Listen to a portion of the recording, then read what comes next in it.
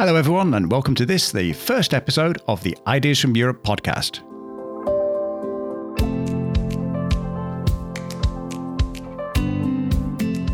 My name's producer Dave, and today for our first episode, we're going to do things a little bit backwards.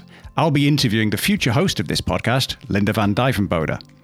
Linda's been working with Ideas from Europe for several years and is leading two of the major activity domains, space wisdom for smart cities and energy storage.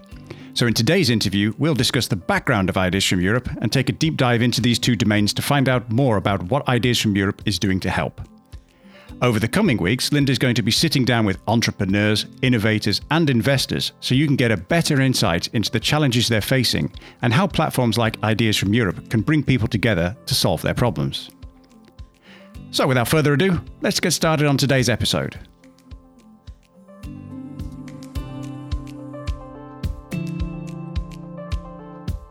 Joining me today on the podcast is Linda van Duivenbode. Linda, you've been working for the Extremely Useful Company for a few years now. Could you just tell us a little bit about yourself and the company? Sure, yeah. Thanks for having me here today.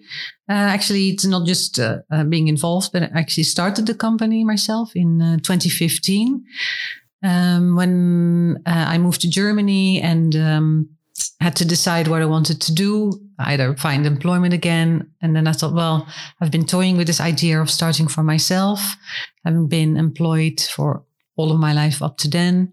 And I really liked the idea of striking out by myself as a consultant, see how it would go. And it's been quite successful. Have you been extremely useful? It's not for me to say, but I must say that the feedback I get from customers and people I work with is always yes. I mean, initially they kind of giggle at the name and they say, "Oh, we're extremely useful." That's quite an ambitious name to choose for a company. And then once I've been working with them for a while, they come back and they say, you know what, actually, you have been really useful. So you mentioned you were a consultant. What exactly does the Extremely Useful Company do and what areas do you consult in? My consultancy is focused on European policy and programs. I've really always been involved in European organizations and programs. So that's really where my area of interest is and also my expertise. I've worked for a number of years in European space policy, European Space Agency and EU space strategy and programs. And then I moved to European Research and Innovation, became involved with Horizon 2020 and the whole negotiation process. In Horizon 2020, For those of us who don't know, what is Horizon? Horizon 2020 is the European Research and Innovation Program. So this is where all member states agree with each other that research and innovation is important, and we need to be able to work across member border states with each other. And so this program enables it through grants. So it is a grant program. So they ask for proposals in certain domains like health or energy or climate. Consortia can be formed with companies, universities, research organizations, NGOs. They can develop and submit a proposal. And if it's been evaluated high enough, then the project is awarded and the consortium can start implementing the work. And the idea is that through this joint collaboration, we're really able to tackle the challenges that Europe and the world faces, not just in climate change or water and energy, but also in key enabling technologies like nanotechnology, biotechnology, photonics, and pool resources, pool infrastructures, and pool the collective brains that we have in Europe. So I know that you've become recently involved in Ideas from Europe. Obviously, this is the subject of this podcast. So since this is the first episode of our podcast, could you give us a bit of background as to what Ideas from Europe actually is? Yes. Ideas from Europe is one of my early projects I started working on. It was initiated by the Dutch Ministry of Economic Affairs and Climate Policy and the European Commission, DG GROW, which is the DG responsible for industry and entrepreneurship and SMEs. it started as an event where we really wanted to highlight entrepreneurship, innovative entrepreneurship in Europe, and particularly the entrepreneurs that are coming up with solutions to tackle today's global challenges. And when we did the event, we noticed that the entrepreneurs that came into contact with the audience were really helped because the companies and the people who were in the audience got engaged with the topic and really started to share the passion and enthusiasm that the entrepreneurs had for their respective domains. Think about healthcare solutions, think about water, think about being able to construct affordably in areas where there are difficulties to get resources and where money is not available. And those entrepreneurs are able to convey their solutions with such passion that they really are able to engage with the audience, and the audience really wants to help them. And as it so happened, a lot of the audience were directors and managers in organizations that were able to help them. And so when we saw this happening, we thought, well, this is something we want to continue, not just as an event, but really as a program. And that's how the Ideas from Europe program started. So it's a way of bringing together the people with the ideas, with the industry partners, and people with, well, let's be honest, the money and the ability to bring an idea to market. Yes, that's how it started, to help individual entrepreneurs and get them into contact, to get their route to market faster, to get the investment they needed, to get the strategic partnerships they needed, to get the technology development that they still may need it to get their solution to the market. But then we also felt that because there were so many similar entrepreneurs out there working on similar objectives and similar solutions. Again, think about healthcare, think about cancer treatments, think about personalized medicine. We really saw that there were so many entrepreneurs out there working on those solutions that we said it's nice to help one entrepreneur, but really we need to be able to change the system and help a whole group of entrepreneurs, or not even help an entrepreneur per se, but help the innovation get to market, help the innovation to scale in a way that may not be successful for one individual entrepreneur, and for which we may need to change systems and values and processes.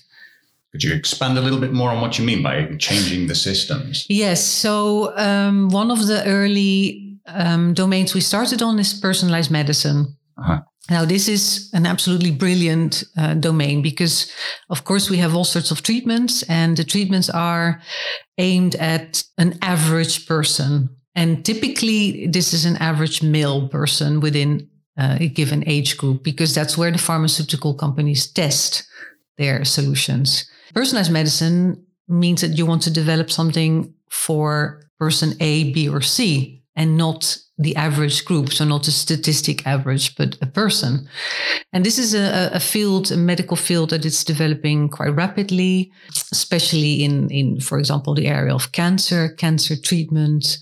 But it's hampered. The introduction is hampered because the way the medical system works is you need approval from an authority to get onto the market. And if that happens, then the medical companies or the insurance companies are able to reimburse the patient for that treatment. Until that happens, if you're lucky, you can maybe pay for it yourself, but then it's not reimbursed under the medical insurance system.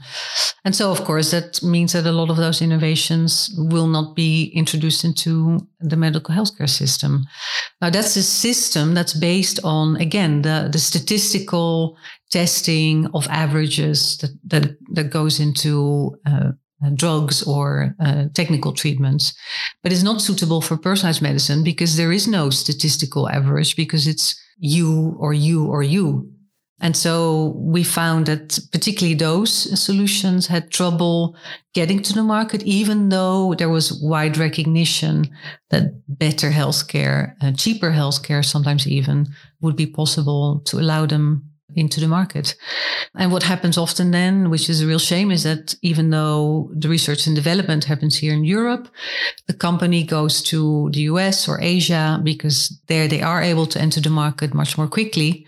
And then we lose them here. We lose not only the treatment, but we also lose the company.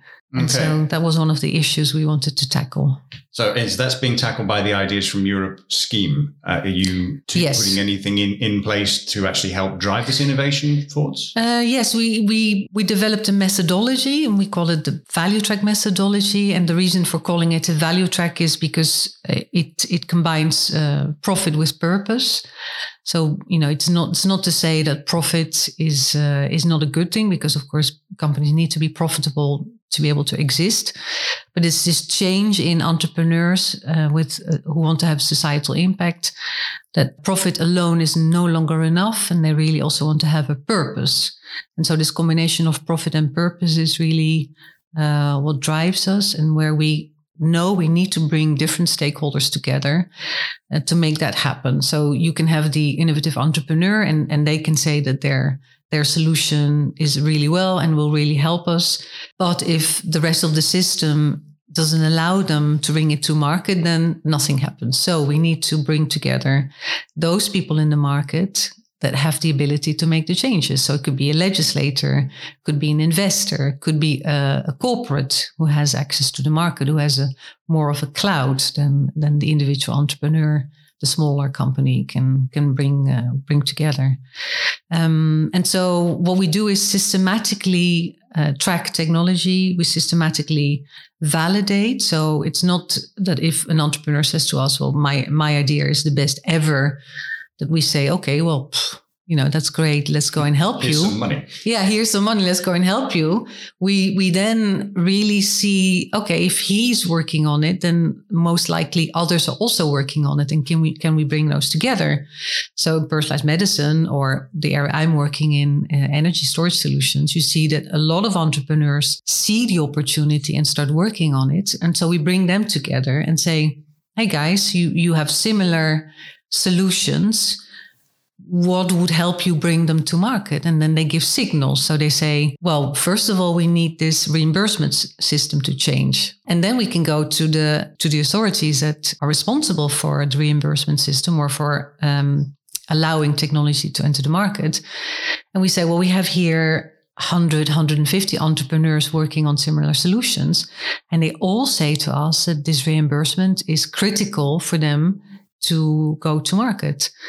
What is your role in this, and what's your perspective on this? And they may say, well, yeah, we recognize that a lot of solutions are being developed, but our system is such that we need them to test it on a cohort of statistically relevant group in order to prove that their technology or their drug but obviously, if that's a personalized individual product, you can't test it. Exactly. So then we have to get the medical experts involved, who can sit around the table with the reimbursement authority and say, well, we recognize that this is an issue. However, we also need this into our hospitals. We need this into our practices. What do we need to do to solve this problem? And then we bring on board the insurance companies, and because they're the ones who need to be able to include it in their offering to their customers, the patients at the end of the day, who are paying the premiums and buying the insurance from them. And they need to say, we want to include this in our insurance packages.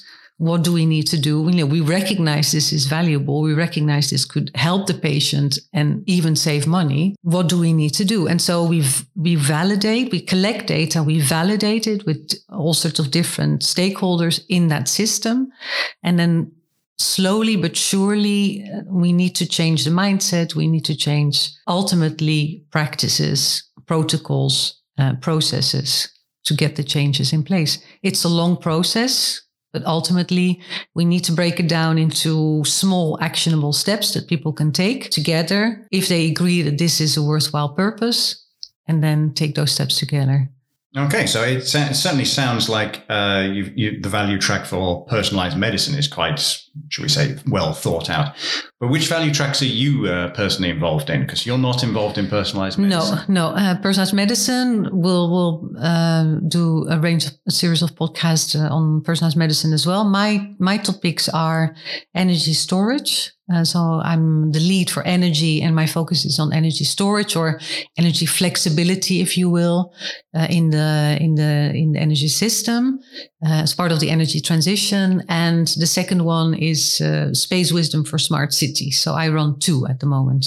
How many value tracks are there in total? I mean, it could be hundreds. But... Yeah. We wish. I mean, it's all manual labor at the moment. So we do it. Well, it's person hours. Yeah. So of course, we are a small team, so there's a limit to what we can manage. At the moment, we have running personalized medicine and energy storage, and we're looking at space wisdom for smart cities, and we're looking at green packaging and possibly water. And there is an overarching topic which we call from venture to impact. And that's all to do with the investment climate that also needs to change from more looking at profit, evaluating profit, return on investment, to also taking into account the environment and societal and governance indicators, or the sustainable development goals that really society is now looking for, also from investors. So the value track is growing over time as you get more and more procedures and tooling in place, and the network is built out and more people come on board. Yes, ideally. I mean, we're even trying to automate the process that we now do manually. So the technology search. So if we identify, or if one of our customers, as it were, which are the respective governments, identify topics that are of interest to them. In this case, it was renewable energy, for example, for me. They say, well, we see energy transition as an important societal issue. How can the value track be used to accelerate entrepreneurship in that domain? Of course, energy is way too big to start. So you need to narrow it down, have a focus. Where do we see that people have a shared focus, have a shared interest? It could be hydrogen, for example, green hydrogen, where we're trying to create a new energy carrier. Green hydrogen, as opposed to regular hydrogen? Or? As opposed to as opposed to regular hydrogen, which is now made from fossil fuels. Okay. And green hydrogen is made from renewables. Okay. So, because I was hoping you mentioned earlier that you were involved in the value track on energy storage. I was hoping, could you drill into that a little bit and tell us what's going on in that value track for energy storage? Yeah. So when we started to look at energy and we needed to narrow it down, we did some research and we came to storage. And then we did a search. Who is working on energy storage? Is this an area that people are working on solutions? We found some 130 entrepreneurs working on storage solutions. So then you know that there is some energy there. So, people are seeing the opportunity, because otherwise they wouldn't start developing solutions for it. And when you say energy storage, are we talking about batteries here, or? Battery is probably the best known, but hydropower is storage. And there are known sources of energy sources that have been around for a long time. Battery, the lithium-ion battery is certainly one of them. But because people saw the need for energy storage with more and more renewables coming on stream. So the issue with renewable energy, as opposed to fossil energy, is that it's more difficult to switch on and off. I mean, if you have a gas power plant, it's running, and as long as you feed gas into it, you can turn it into heat or electricity. And that's easy to do. So it's easy to also regulate for changes in supply and demand. With renewables, it's different because the sun shines during the day. When do you need heat or energy? When people come home and start cooking, start charging their cars, start heating their houses. Right. So the supply and demand of renewable energy is different in terms of hours in the day, but also in seasons. So we needed new solutions to be able to store the energy from wind and sun while it wasn't needed, so that we have it available when it is needed.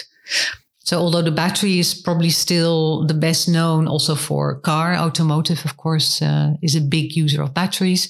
You see now that research organizations and entrepreneurs are working on all sorts of new solutions to make it safer, to make it cheaper, to make it able to carry energy for longer periods of time. So you see mechanical solutions like gravity or flywheels. Mm-hmm. We see new types of battery coming on, like a flow battery instead of a Li-ion, which is chromium and hydrogen. Okay, new chemistry. So new chemistry and so electrochemical, chemical, mechanical solutions are being developed. And initially, typically the cost is too high, but as development goes on and as companies are able to find cheaper materials or cheaper processes, the cost comes down. So that's what we mean when we talk about energy storage and why energy storage is needed. Okay. So to balance this supply and demand. So as we make the shift towards more renewable energy, yes, we'll be able to use these to smooth out peaks in demand. Yeah. So the grid, the electricity grid that we have at the moment, where known sources feed in, coal plants, gas plants, they're going to be switched off over the coming years. I mean, between 2030 and 2050, we have steep climate targets. So they will need to be switched off. The amount of renewable energy needs to increase dramatically. And what we're already finding now is that the location of where renewable energy is being generated is not always the best place to feed them into the grid. And so already we see that permits to build, for example, solar parks here in the Netherlands, in certain areas like the Northeast, there's already what we call net congestion. So the congestion literally means like the same with the road. So if you have too many cars on the road, then the roads become congested. With energy, it's the same. If you have a lot of supply from solar panel during the day because it's a warm day and your grid can only take a certain amount of that, then the rest of that solar energy has to be literally thrown away because you can't use it. You can't. It cannot get to the grid because the grid's full. Right. And if there's no storage to temporarily at least store that solar energy, then whoever owns that solar park just has to get rid of it. And of course, that's not what we want because we want more renewable energy. So we can certainly see that these storage solutions are going to become more and more important over the coming years. Yes. So where does the value track for energy storage come involved in this? Yes. Well, what we saw is that there are a lot of entrepreneurs developing these solutions. We spoke with energy companies and grid companies, and all of them you can see in their programming and in their mission statements that energy storage is important. And yet when you talk to them, a lot of them say, well, our grid here in the Netherlands is still quite robust. So the urgency isn't there yet. The cost of storage, which of course is an added cost on top of what they do normally, is too high still for them to invest in. The way that the energy system was deregulated, so the deregulation of the energy system meant that the generation of energy, the transport of energy, and the sales of energy have been split into different companies. Yeah. And the reason for that is that it allowed more competition on the market, which was good for consumers as it drove the price of energy down. So that's a good thing. However, in this current situation, now we have to move to a different energy system. We find that it's no longer so clear cut who is then responsible for energy storage. Because who is responsible for storage? Is it whoever generates the energy? Is it whoever owns the grid that transports the energy? Right. Well, the companies that run the grid, so the grid operators, by law, they're not allowed to own storage capacity. Because storage capacity is one of those things where you can move into this gray area that if you're not allowed to generate or distribute energy as a grid company and you have a storage facility, does that then move you into the markets you're not allowed to operate in anymore? Yes, because all of a sudden you're selling or distributing energy, or are you generating energy if you store it temporarily and then release it again? Right. Yeah, I see. So there's this legal situation that the grid company, who could possibly be the most logical company to buy storage, because it's their grid that is now no longer able to accept renewable energy. Legally, they're not allowed to. But they can buy storage capacity. So they can buy it from a private company. However, they say it's not, the business case for them isn't there yet. Okay, so we've got a group of people who should be storing the energy who are legally not allowed to, and there's no business case for them to do it. Yeah.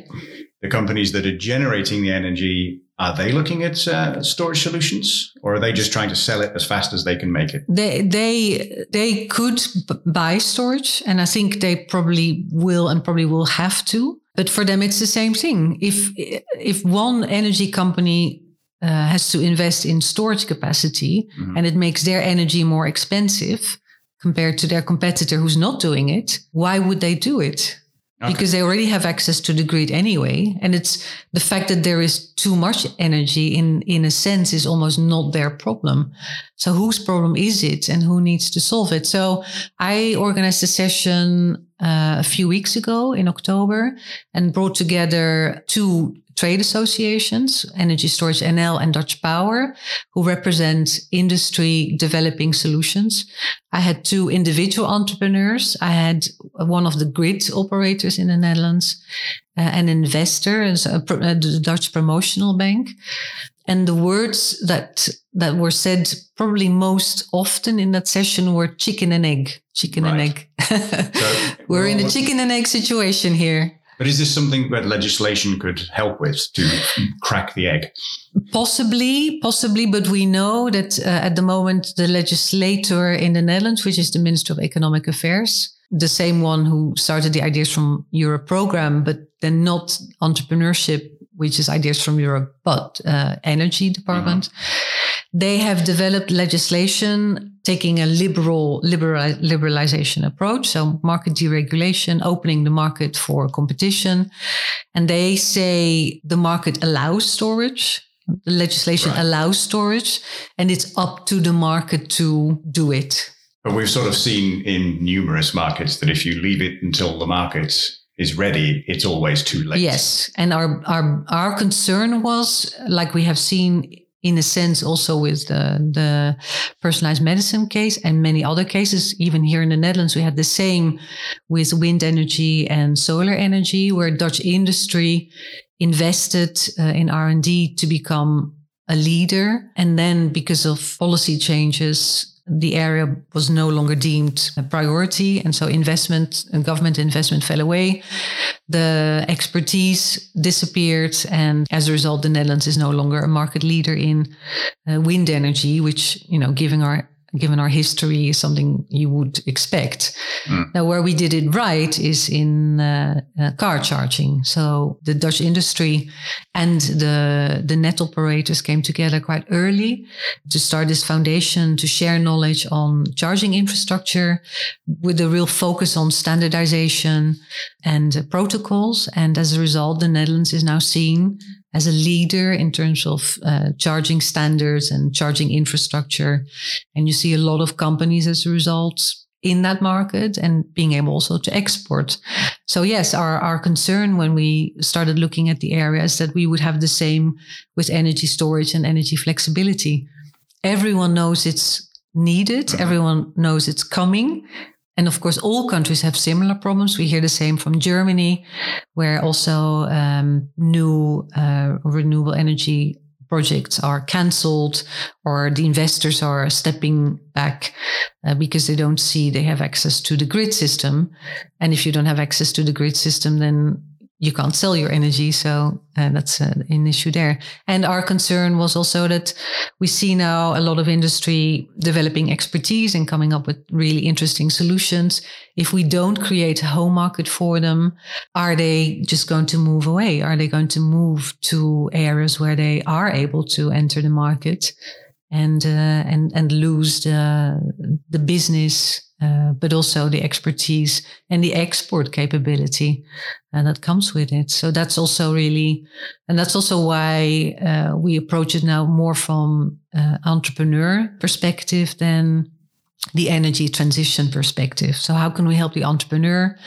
If the energy legislation is not working in their favor, it's like a GPS. We try and create a GPS. So if you find that your route to market, the one you're planning to follow, doesn't work because there is construction and the road is blocked, can we, with the coalition of the willing, can we create new roads? Can we create new routes for those companies? So can we bypass the legislator in this case by bringing together enough of the relevant stakeholders from investment, from energy company, from grid company to the entrepreneurs, and see if we can create business cases, or like stacking business cases in such a way that it is possible for some of these companies to buy the capacity from the entrepreneurs. It really is about finding alternative routes to market to avoid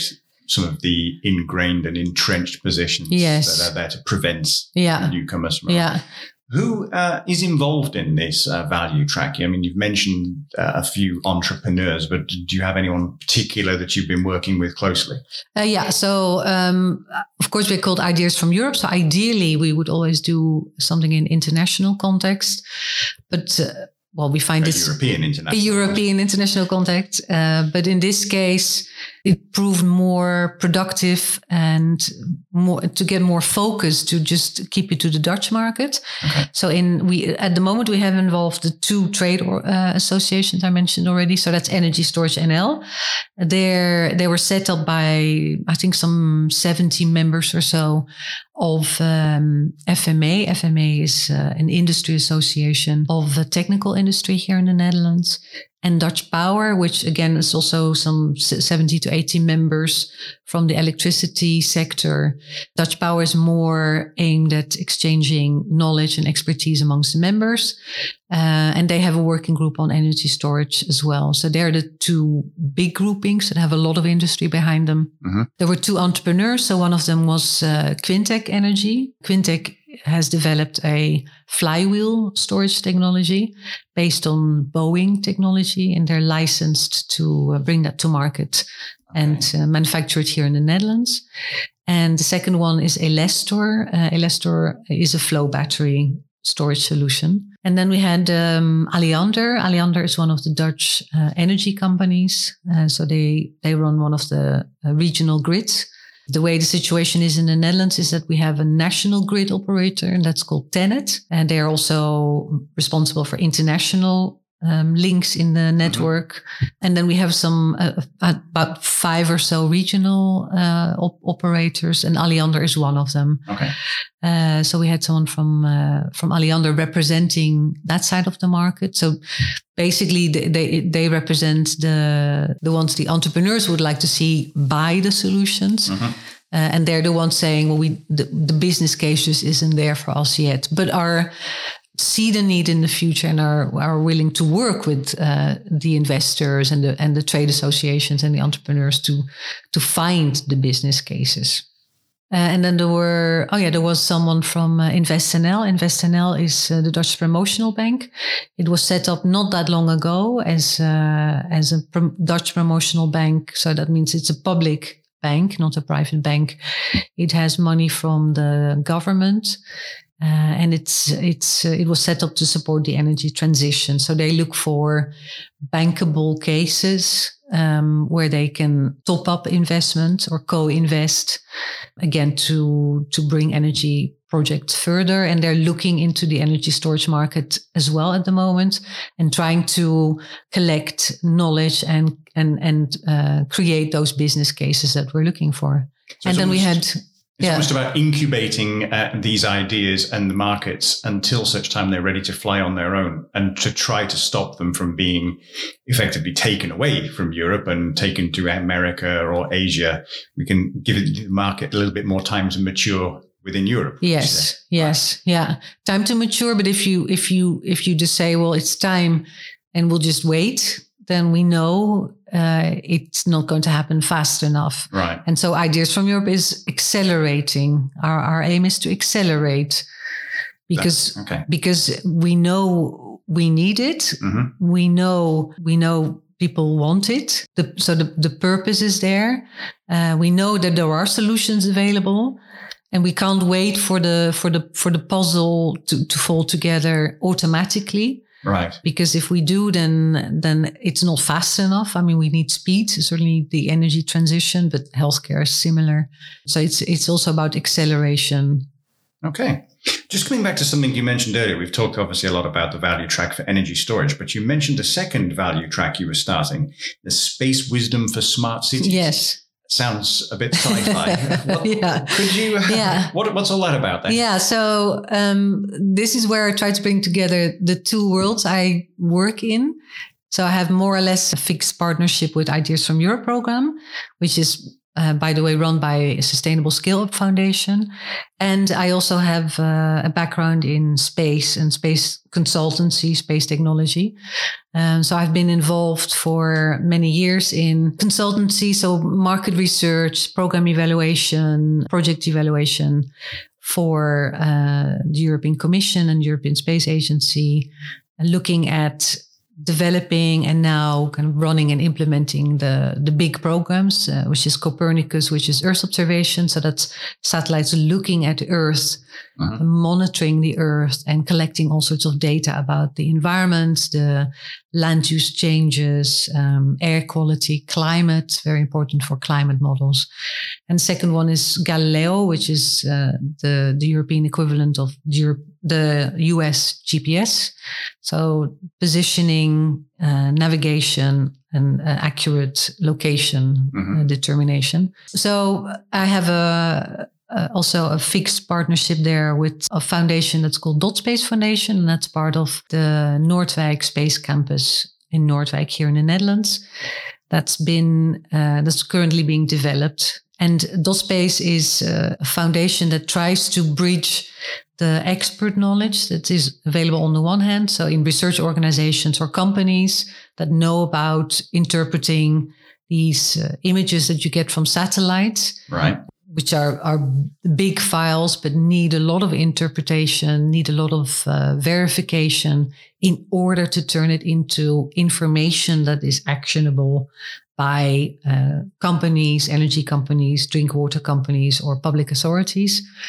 And again, the market, so what we spoke about before, a similar situation, that the market for these new applications seems obvious. I mean, we are having to cope with very different weather patterns, like extreme drought or extreme rainfall. Wind is getting more erratic, and as climate change kicks in, we know we can expect more of it. So even climate zones are shifting, and as a result, biodiversity in agriculture are also being affected. And Earth observation data can help us understand what goes on much more clearly.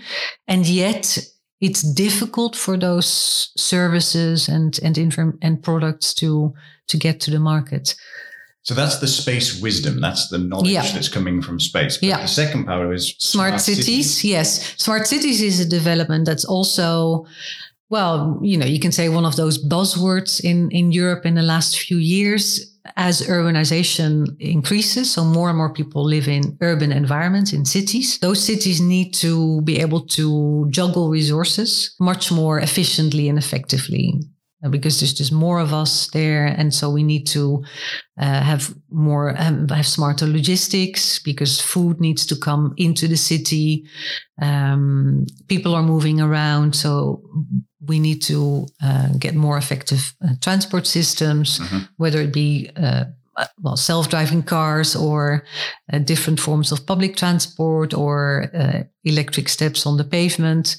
Energy systems will become more decentralized. So what you see now, again, as part of the whole energy decentralization system, you see areas or neighborhoods that are starting to deal with their own energy supply and demand. So you get local cooperatives where households can generate their own electricity and share it amongst themselves. Like if they own a solar park or something like that. Yeah. Okay. Yeah. So it will be possible for you, if you have solar panels on your roof, not to feed it back into the grid, but to sell it, as it were, to your neighbors who may not have, maybe or store it. Yes, so home storage is also one of those areas that is coming up, as is the car as a multifunctional instrument, really. So an electric car can, of course, take energy from the system, but if there's energy stored in your car and you don't need it in the next few days, and the electricity company says to you, we expect to be short of energy tomorrow night because there's a big football match and we expect people to have lots of beer in the fridge and keep opening and closing the fridge or putting the kettle on. Can we take that energy back from your car battery? Then again, that's another form of temporary storage where you as a car owner all of a sudden are an electricity seller. Battery. Yeah, but you're all of a sudden then you are becoming, what in jargon is called the prosumer. So you're not just consuming anymore as a household or as an individual. You're also producing. You're producing your own energy, and you could store it for your own purposes. You can sell it to your neighbors, or you could sell it back to the electricity grid. And so you get a very different set of interactions, like peer-to-peer interactions. So it's possible in the future my car will just drive off by itself one evening to go and charge up a hospital somewhere. Yeah. Yeah. Outstanding. Yeah. Yeah. Why not? How does that bring us back to, you mentioned space wisdom. Yes. So we've got space wisdom. Lots of satellites taking lots of pictures, gathering lots of information about the city. Yeah. Which we then feed into city planners? Or? Well, that's kind of, again, the chicken and egg we're looking for. So we know that there is all this data that tells us what's happening in cities. Like we know that big cities like Paris and Milan are really struggling in summer with urban heat spots. You can see them from space very, very easily. And then if you know where they are and when they are, you can deal with it. You can warn people to stay away from it. You can make it greener so that there's less buildup, because concrete keeps heat and starts reflecting it. And so it has a... Yes, I seem to recall something about this in Paris. They were measuring temperatures in park areas in the center of Paris were 6-7 degrees cooler. Housing areas. Then in built up areas. So we know that the data is there that can help us tell where the problems are at a particular time, because that's another thing you need to know. We know that cities need to become smarter because there's also less money to go around for more services that they need to deliver. And so the question is, how can we deliver this space wisdom to smart cities? And we have the same situation like in other new markets. So if the market doesn't know yet that this new service exists, or it has kind of heard about it, but doesn't want to be the first one because, what if it doesn't work as promised on the box? Mm-hmm. What is my risk? So cities are reluctant to be the first to buy these services. They may not necessarily fit in to their current operational services. They may not have a budget for it at the moment. Okay. And so the question is similar to the other tracks we're working on. How can we bring that information to the city officials in such a way that they can play with it, they can test it, they can demonstrate it. It can be standardized in a particular way. The quality is validated by authorities that are known. Here in the Netherlands, we have for example, TNO, which is for environmental purposes, verification office. So they will, if a car manufacturer says, well, my engine is clean and there are no particles being emitted, then TNO will take that car, will test it, and will verify the claims. To the German TÜV. Yeah, exactly. Yeah, so you need to verify the claim that a company makes independently to be able to know that what they say is actually true. So all those processes we need to go through. public authorities also have to deal with public procurement rules. So a company can buy whatever they like from whoever they like. That's not true for public authorities. There are rules in Europe, the Public Procurement Directive, that stipulates that public authorities must follow certain procedures to create a fair market. So it's not like, city official can buy from their cousin, but they have to have an open and transparent process. Right. And so it's also a question of teaching them how to include new services, innovation in their tender procedures. Tender procedures, of course, get written. For example, if you're a city and you need, road building, then you probably have a set of tender instructions that you use time and again because you know it works. And if you want to have a new road built, then you go to a couple of known construction companies and you say, well, this is what I want. Mm-hmm. Of course, that means that if a company comes up with something new, then that tender doesn't allow for it. They're automatically excluded. Or there is no benefit right. In the tender procedure for this company. And so then you get into the situation that investing in research and development to come up with innovation is discouraged. Mm-hmm. Because if you're not rewarded for it, why would you do it? If you know that your customer just wants the same thing year in, year out, that's fine with you. So this value track is all about trying to, both value tracks seem to be trying to sort of break up some of the entrenched ideas to try and force open the market for new innovative products. Yeah. Okay. Who's actually involved in the space wisdom for smart cities at the moment? Space wisdom. So I tried to bring together people from the different worlds, because of course it's no use just talking to the people who agree with each other. So if I bring people from the space sector together, then of course they would all agree that what they do is super, super useful and cities should just buy it. So it's really necessary in this case to bring people together from different worlds. Mm-hmm. So I brought together people from, Viasat. That's a big satellite communication company. So they provide internet access via satellite, but they're also now creating more hybrid internet services. So using standard ground-based internet and satellite communication. And they're investing in a new constellation with 3 new satellites that will give them global coverage.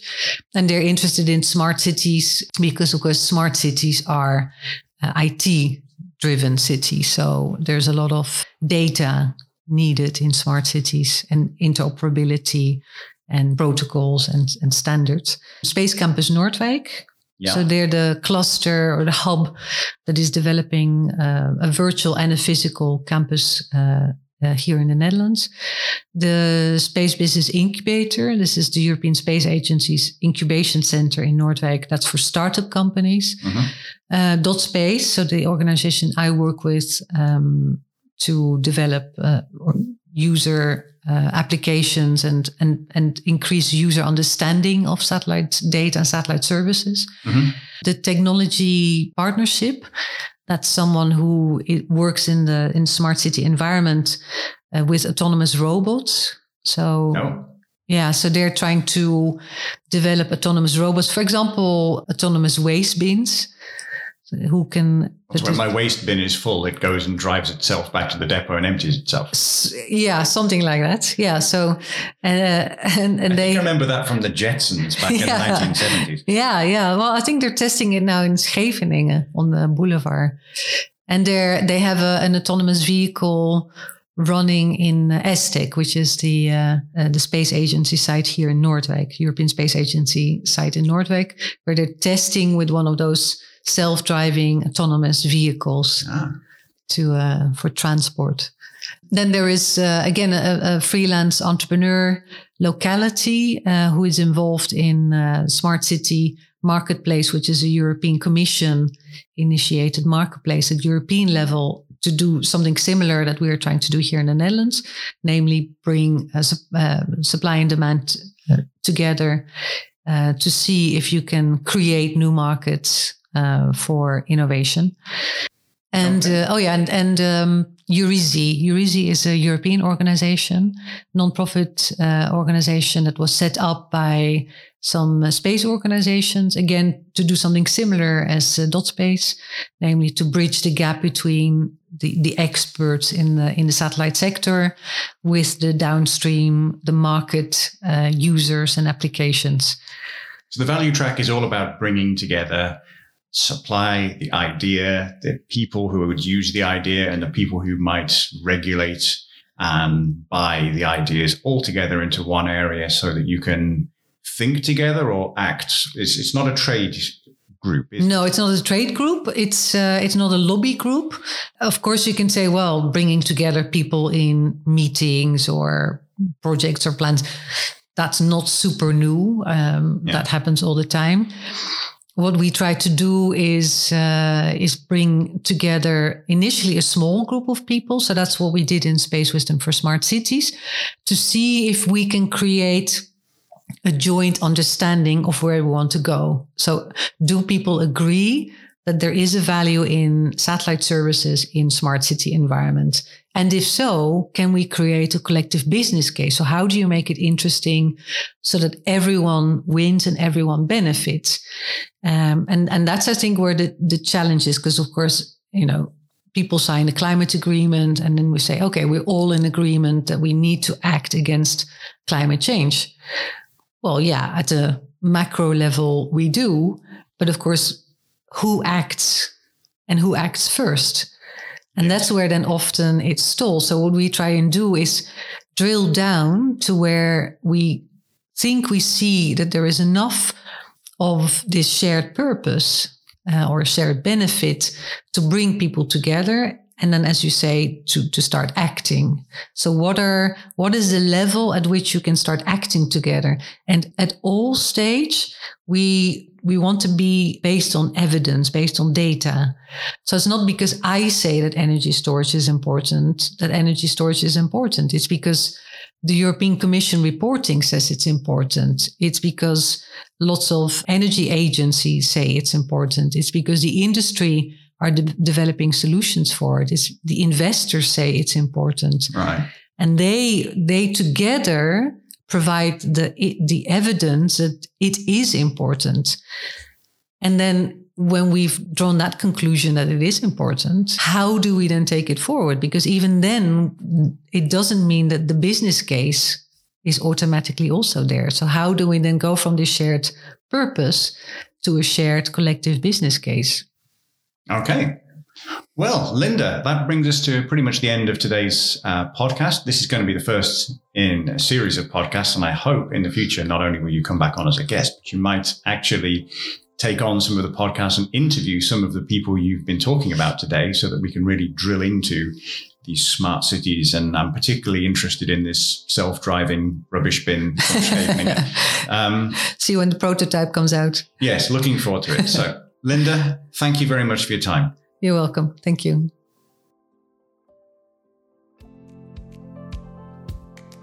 What a great start to the series that was, and a fantastic interview, if I do say so myself.